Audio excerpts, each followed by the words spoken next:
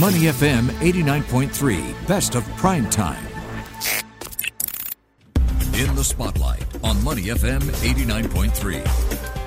Well, let's have a look at what's happening around the world this hour and some of the stories we'll be paying attention to for the rest of the week. Joining us now is BBC World Service Partner Hub journalist Eleanor Smallwood. Eleanor, let's talk about Ukraine's Independence Day. It is coming up this Wednesday and is 6 months into the war with Russia as well on Wednesday, but it is also the Independence Day, 31 years since Ukraine declared independence from the Soviet Union. So there's a lot to think about with regards to what's happening there. Yes, indeed. What a week for Ukraine, particularly poignant given what the country is going through at the moment.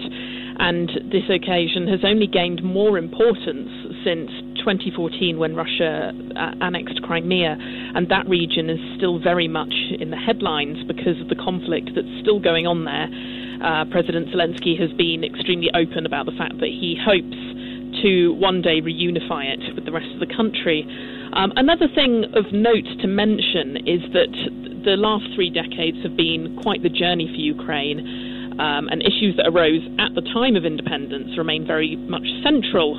NATO membership is one of those and has been a central issue since 1991, with at different points in time it being on the table and then shelved depending on where the alignment of Ukraine has been at different points in time with Moscow.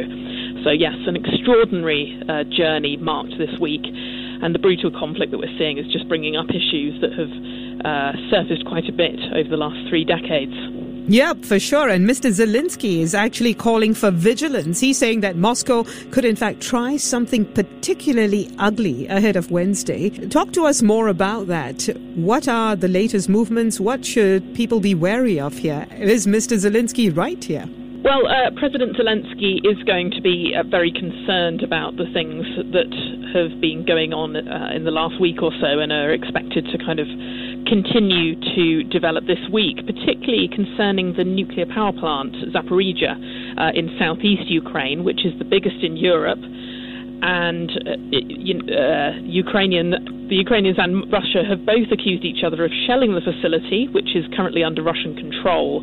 And Russia has now said that it wants, or at least it will allow UN officials to inspect the plant, which will come as a relief to the head of the UN, Antonio Guterres, who has said that the plant should not be a target for military operations. And there's been a lot of tension regarding whether the situation there is going to escalate. And Britain, France, Germany and the US had a phone call where they stressed the need to avoid nuclear catastrophe.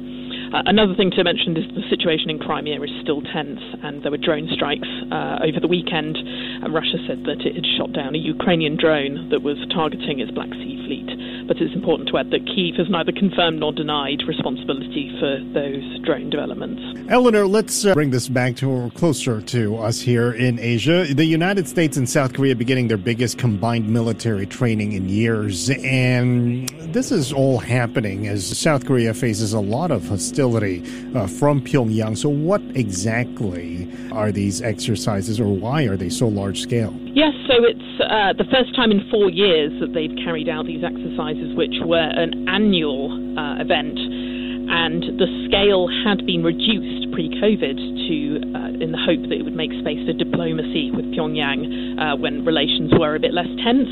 Donald Trump was keen to amplify dialogue, and then we had COVID, of course, which, due to virus worries, things wound down a bit, and actually computer simulations did substitute quite a few aspects of the drills, and some retired South Korean military figures have actually spoken up and said that they were concerned that the simulations were not sufficient and that it was affecting the preparedness for any kind of confrontation.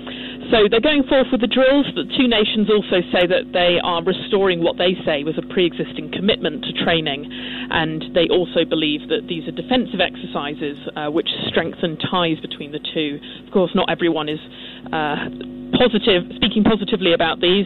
China, North Korea's main ally, has been very discouraging, and says that it could worsen tensions with the North, but of course it could be that China's concerned about potential surveillance that happens while the drills are underway. The thing is, North Korea has exhibited this sort of posturing and brinksmanship before. To what extent are the US and South Korea actually perceiving the threat from the North as being heightened here for real? I think there is definitely that they see definite cause for concern. Nuclear negotiations have derailed in recent years when there were disagreements over disarmament. And since then, Kim Jong-un has said that he wants to bolster his nation's nuclear project, and he's dialed up weapons testing to a much faster rate.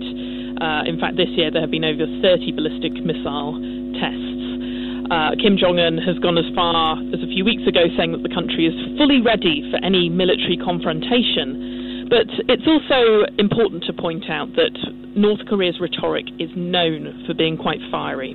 So that will be taken into account as experts kind of monitor the situation and hope that it doesn't get too serious. We're speaking to Eleanor Smallwood, a journalist at BBC World Service. Eleanor, a 17-year-old pilot is to become the youngest ever person to do a solo round-the-world flight. Now, he's been traveling since March. Can you tell us more about his journey? Yes, quite extraordinary, actually. There's going to be quite a lot of excitement in Bulgaria, I imagine, as this teenager, Mac Rutherford, is due to land there and finish his journey where he started it later in the week. He was 16 when he set out, but has since turned 17. He began his journey in March, so it's been 5 months in the air, and there were some delays because of visa paperwork and various hurdles when going through different territories. The current record holder is actually 18, so there's no worries despite the delays of him not being on track to make 17. History. And in terms of the route, he first flew down to Africa and then went up to Oman and then round to the US. And he said he was most nervous about spending 8 hours over the ocean at one point during the journey, but he had complete confidence in his aircraft, so nothing to worry about there. There's a good story behind all of this. He says that flying was very much in his blood. He came from a family of pilots. How did he get into all of this at this young an age? Well, his family have strong links, we should say, to aviation. His 19-year-old sister, in fact, made history at the beginning of the year by becoming the youngest ever woman to fly across the world solo. So he's been accompanying his father on flights from aged 8 onwards, so he himself is very well versed in the skies. And he said that he wanted to do something special with his career, but wasn't sure. But then when his sister made history earlier in the year, he said he wanted to do the same, so a healthy bit of sibling rivalry there. And his mother left him with the advice, which I think is very helpful, of never go if you don't feel confident for whatever reason, which I think we can say is very sound advice. Indeed, it is. It's all about being confident. Eleanor, thank you very much for joining us. Eleanor Smallwood is a journalist at Partner Hub BBC World Service. You're listening to Prime Time on Money FM 89.3. To listen to more great interviews, download our podcasts at moneyfm893.sg or download our audio app. That's AWEDIO. Available on Google Play or the App Store.